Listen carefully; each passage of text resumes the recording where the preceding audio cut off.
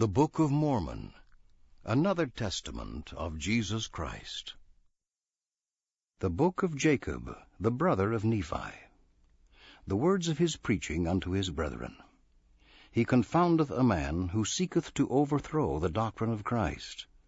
A few words concerning the history of the people of Nephi. Chapter 1.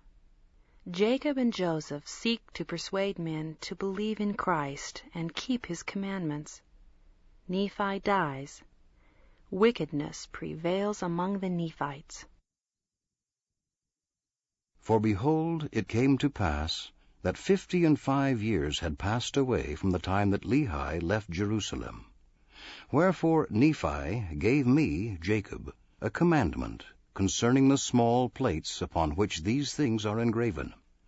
And he gave me, Jacob, a commandment, that I should write upon these plates a few of the things which I considered to be most precious, that I should not touch, save it were lightly, concerning the history of this people, which are called the people of Nephi.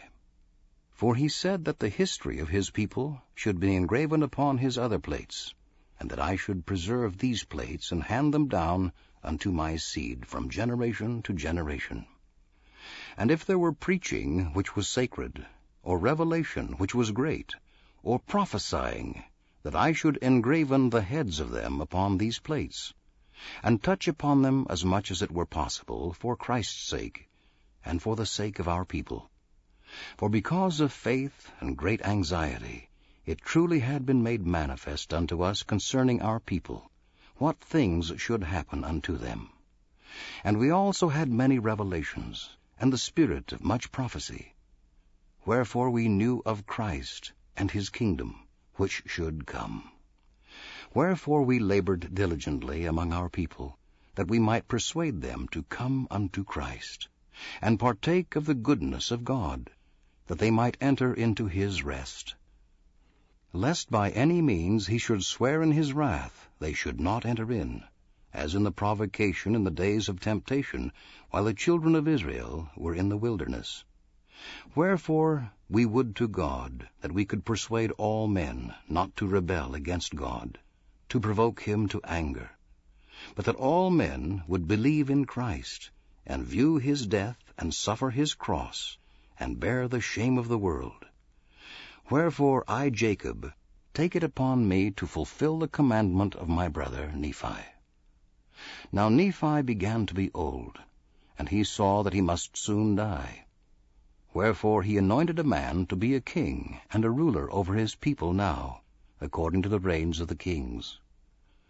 The people having loved Nephi exceedingly, he having been a great protector for them, having wielded the sword of Laban in their defense, and having labored in all his days for their welfare. Wherefore the people were desirous to retain in remembrance his name, and whoso should reign in his stead were called by the people 2nd Nephi, 3rd Nephi, and so forth, according to the reigns of the kings. And thus they were called by the people, let them be of whatever name they would. And it came to pass that Nephi died. Now the people, which were not Lamanites, were Nephites. Nevertheless, they were called Nephites, Jacobites, Josephites, Zoramites, Lamanites, Lemuelites, and Ishmaelites. But I, Jacob, shall not hereafter distinguish them by these names, but I shall call them Lamanites that seek to destroy the people of Nephi, and those who are friendly to Nephi I shall call Nephites, or the people of Nephi, according to the reigns of the kings. And now it came to pass that the people of Nephi, under the reign of the 2nd king, began to grow hard in their hearts, and indulge themselves somewhat in wicked practices, such as like unto David of old, desiring many wives and concubines, and also Solomon his son.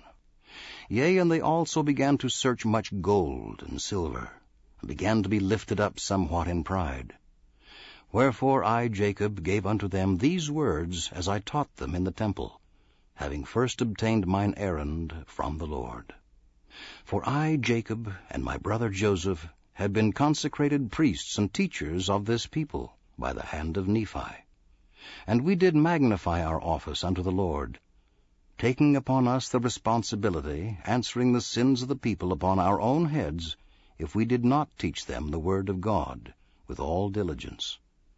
Wherefore, by laboring with our might, their blood might not come upon our garments. Otherwise their blood would come upon our garments, and we would not be found spotless at the last day.